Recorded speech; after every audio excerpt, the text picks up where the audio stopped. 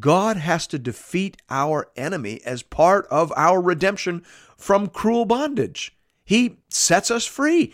He has to show his power. He has to transfer our allegiance and ownership. That's what the Exodus is. It is a power encounter that results in the people of Israel leaving behind a cruel master and becoming bonded by love and covenant to a new master, a kind, powerful, and benevolent master. That is salvation, Old Testament and New.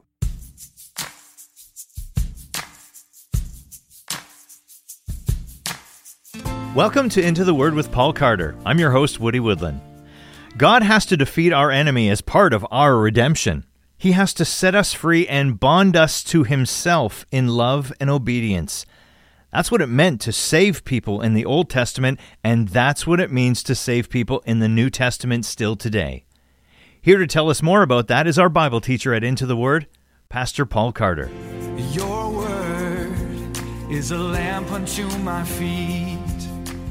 If you have your Bible with you, I'd love for you to open it now to Exodus chapter 14. In this chapter, we hear the climax, really, of the first half of the Exodus story. I've mentioned before that there are two halves to this book of Exodus. The first half tells the story of how God redeemed Israel out of the house of bondage in Egypt. The second half, beginning with the giving of the Ten Commandments in chapter 20, tells the story of how God taught the people how they should live and behave as a saved people. That's the rhythm and that's the shape of any true gospel story, Old Testament or New. So hear now the word of the Lord, beginning at verse 1. Then the Lord said to Moses, "Tell the people of Israel to turn back and encamp in front of Pi Hahiroth, between Migdol and the sea, in front of Baal Zephon. You shall encamp facing it by the sea.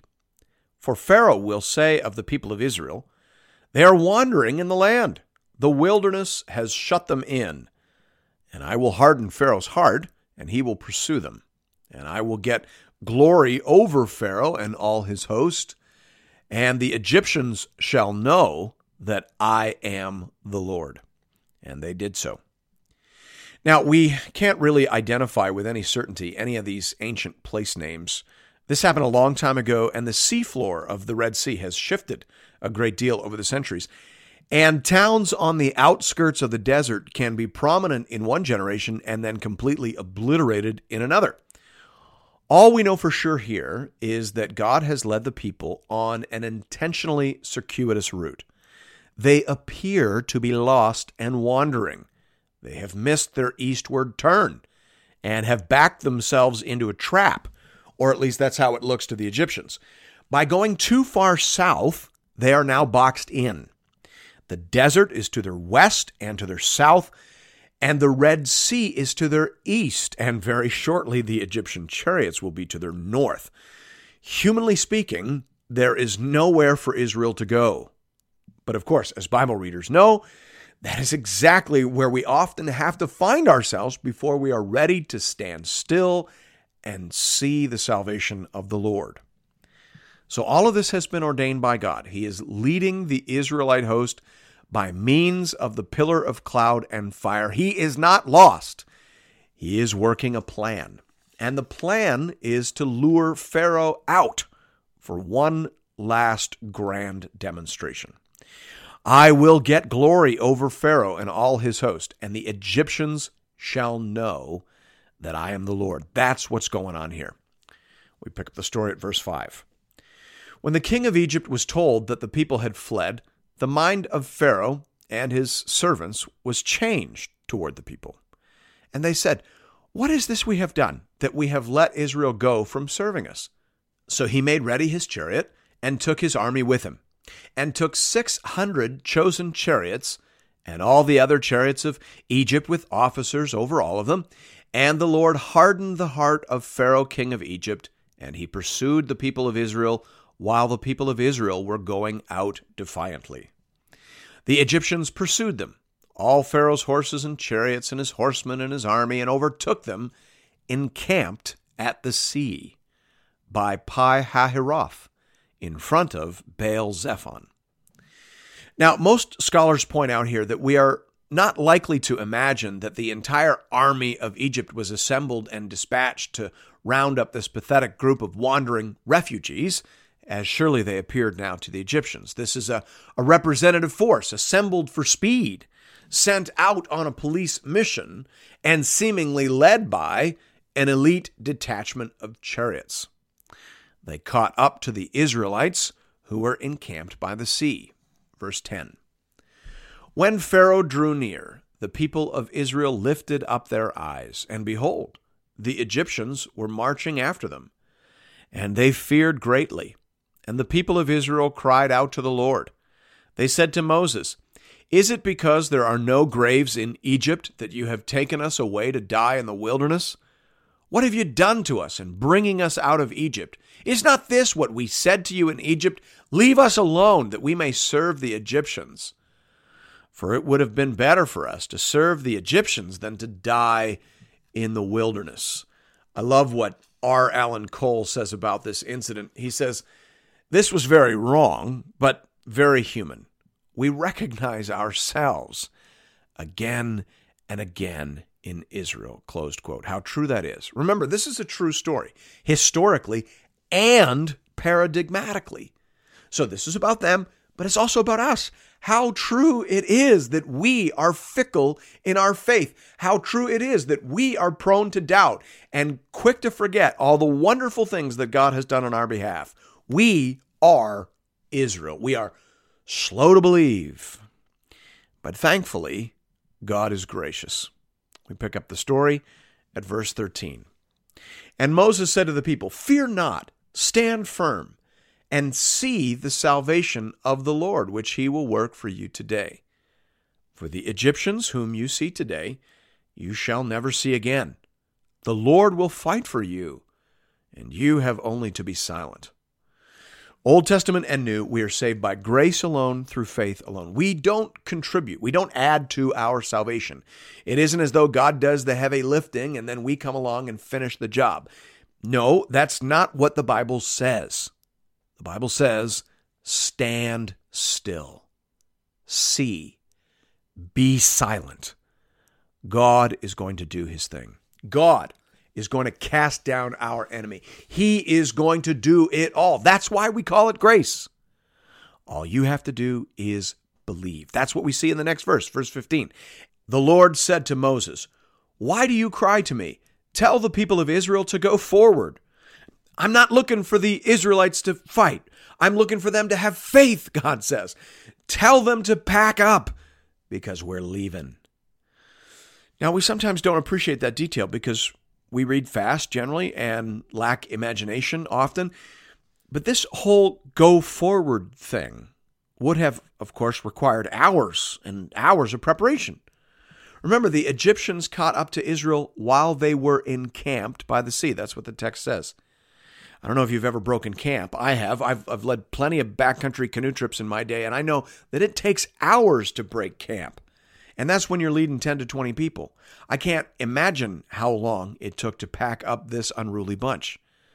Douglas Stewart says here, in saying, tell the Israelites to move on, God was asking for a breaking of camp, rounding up of animals, packing up of belongings, an orderly departure by ranks.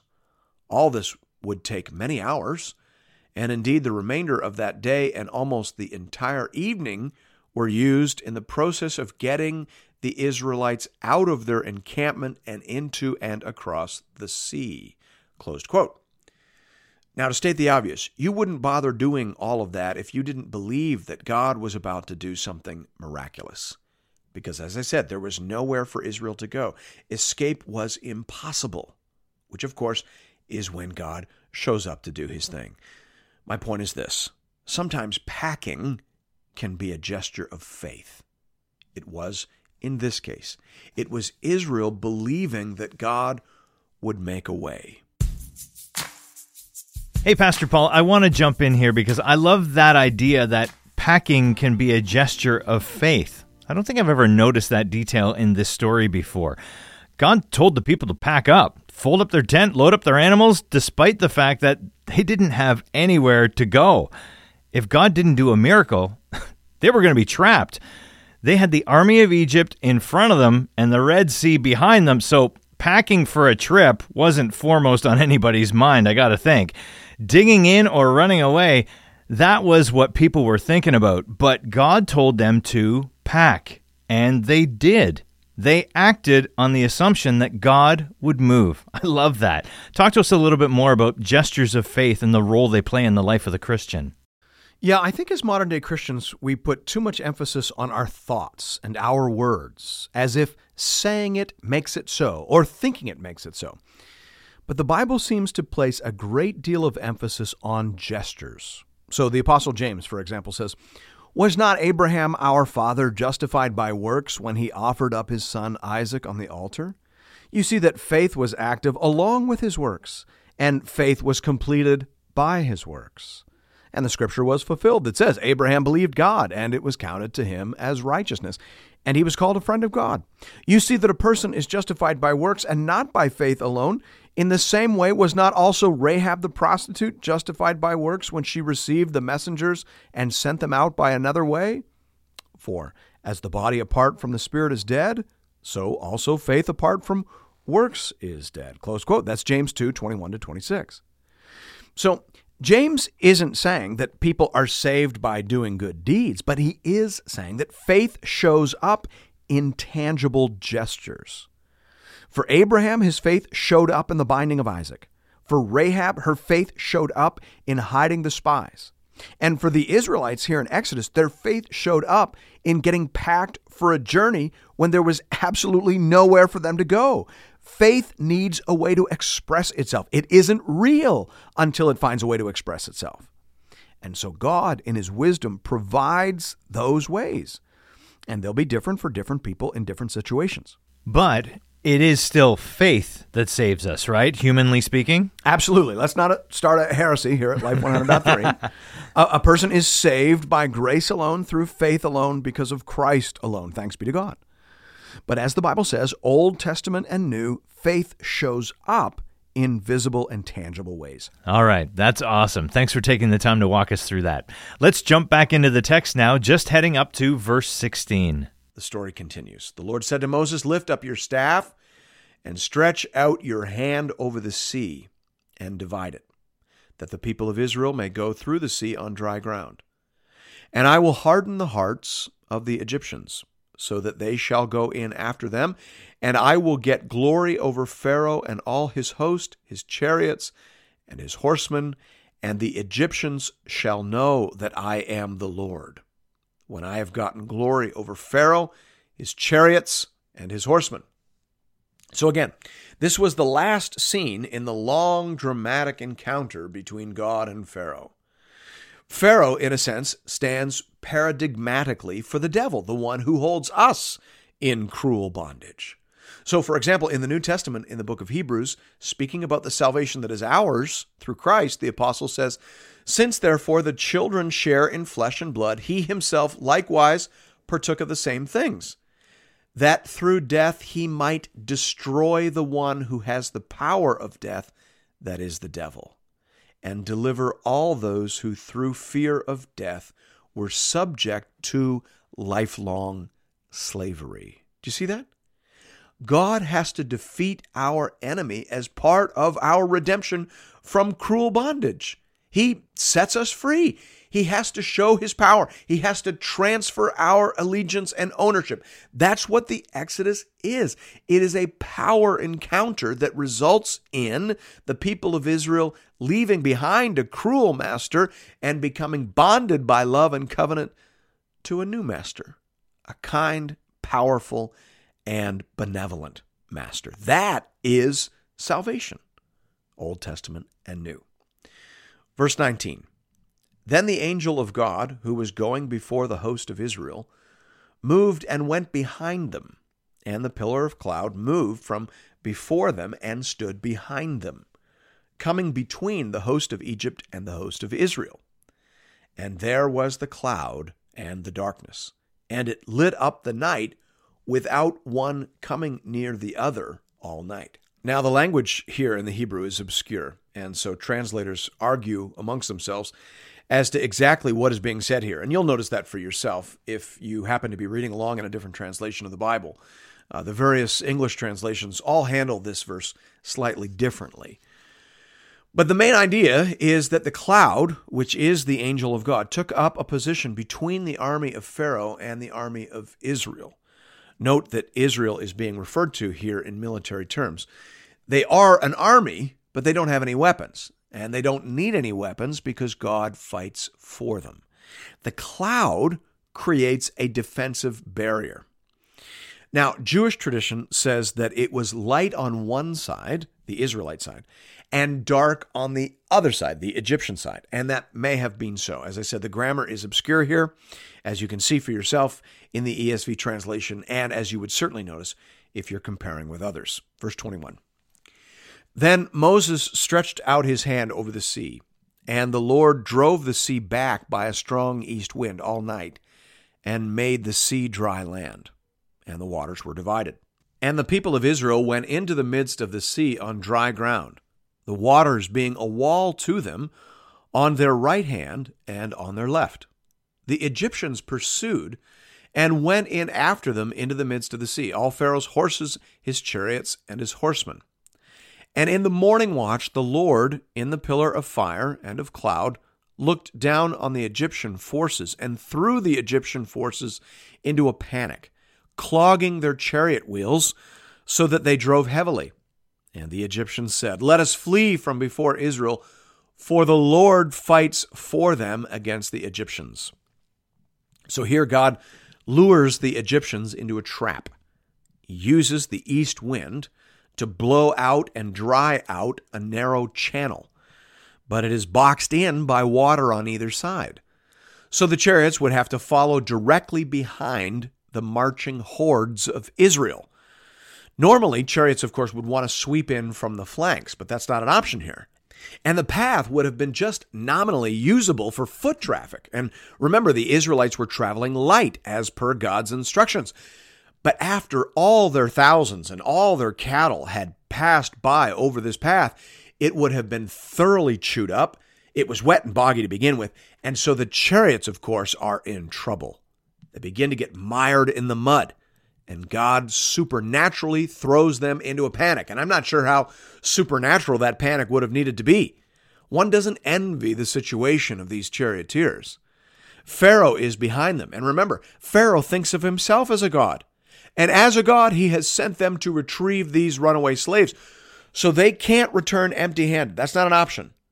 But they have already seen what the God in front of them is capable of. Most of these men would have already lost sons to this God. So they were already halfway down the road to panic. But once they see this trap, the narrow path, the chewed up ground, the wheels stuck in mud and mire, they know exactly what is going on.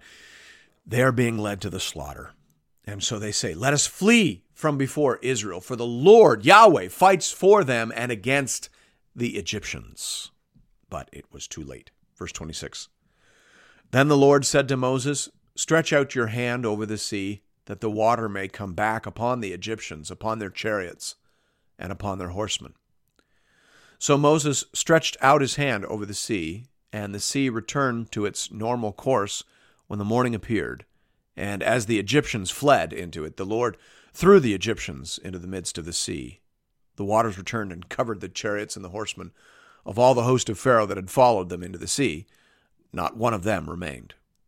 But the people of Israel walked on dry ground through the sea, the waters being a wall to them on their right hand and on their left. So Israel made it through, but the chariot force of Pharaoh was consumed. They perished in the waters, and not one of them remained. Now, to be clear, that doesn't mean that Pharaoh died. In fact, the language of the story implies that the chariots and the horsemen were sent ahead. It is they that died. Pharaoh and his officials were safe, though thoroughly and entirely defeated, back on the other side. Verse 30. Thus the Lord saved Israel that day from the hand of the Egyptians. And Israel saw the Egyptians dead on the seashore. Israel saw the great power that the Lord used against the Egyptians. So the people feared the Lord And they believed in the Lord and in his servant Moses.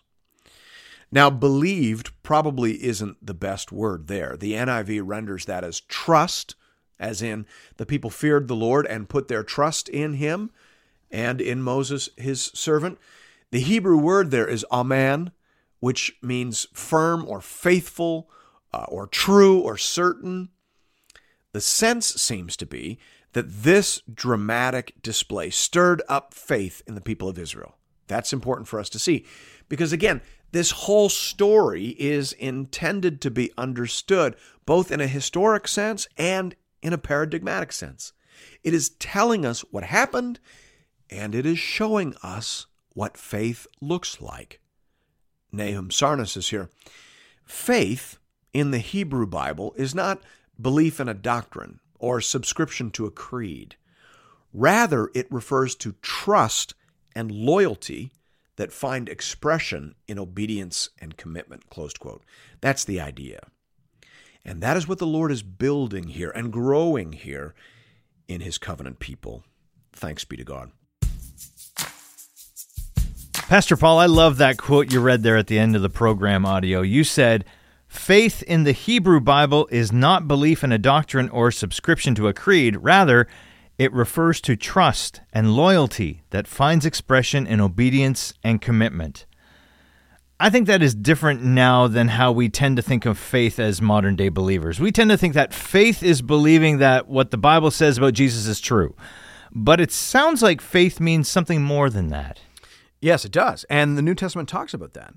I quoted from the Epistle of James a little earlier, and just before the section we referred to, James addresses this confusion about the nature of faith. He says, and this is verse 19, he says, "You believe that God is one. You do well. Even the demons believe and shudder." So there, James is talking to Jewish background people, and he is referring there to the basic Jewish creed, the Shema, from Deuteronomy 6:4. "Hear, O Israel, the Lord our God, the Lord is one." So James says, you know the Jewish creed, do you? Well, big deal. The devil knows the creed better than you and shudders. Just knowing the facts, just having good theology doesn't cut it. That's the faith of demons. Real faith, saving faith, involves trust and love, commitment, and obedience. If you don't trust Jesus, if you don't love Jesus, if you don't commit to Jesus, and if you don't follow Jesus as your master and your teacher, then you aren't saved. You just have the faith of demons. And that's what James is saying here. And that's a message that we need to be reminded of in every generation. Yeah, absolutely. I love how these Old Testament stories illustrate concepts and doctrines that are taught in the New Testament. And that's one of the main benefits of working our way through these Old Testament books. Every time we read and study a part of the Old Testament, it increases our understanding and appreciation of the New Testament. The New Testament comes alive. The gospel comes alive the better we know and understand these Old Testament stories, I think. Yeah, absolutely. I think it was William Hendrickson who said that the New Testament is like a painting that has been created with colors and themes lifted from Old Testament canvases. So you're right. The better we know these Old Testament canvases, the better we'll be able to understand the meaning and message of the New Testament painting. And that's why whole Bible reading is so important. If you haven't landed yet on a New Year's resolution, I would like to strongly recommend that you commit to reading through the whole Bible this year in 2022. I know you can do it. We live in the golden age in terms of Bible reading helps and resources. There are apps that will read the Bible to you while you wash the dishes or walk the dog or drive to work. So if you can read one chapter a day in the morning, you can listen to the other 3 chapters you'll need to work through in order to complete the entire Bible in a calendar year. It has never been easier to undertake this particular discipline. And that's kind of the whole philosophy behind Into the Word, isn't it? Yeah, in 2012, I wanted to help more of our people here at the church read through the Bible every year. So I started creating little helps and little resources, and gradually that just grew into this podcast that we launched in 2017. And you've got over 400 chapters of the Bible covered now, isn't that right? Yeah, we're about 40% of the way through the Bible. I hope to release about 50 chapters a year, so God willing, in the next decade or so, we should be able to complete the whole project. And if someone wants to get started, how should they proceed? Just go to the website, www.intotheword.ca, click on Getting Started there on the front screen, and that should show you where to access the plans and all the various resources that are available to help you on your way. All right, thanks for that. You can also find all the Into the Word content by downloading the Into the Word app at the iTunes Store or on Google Play. And watch for a brand new series from Into the Word, walking through the book of Ezra, releasing January 1st. And be sure to join us again right here at Life 100.3 next Sunday morning as we continue our journey together through the whole counsel of God. We'll see you then. Your word is a lamp unto my feet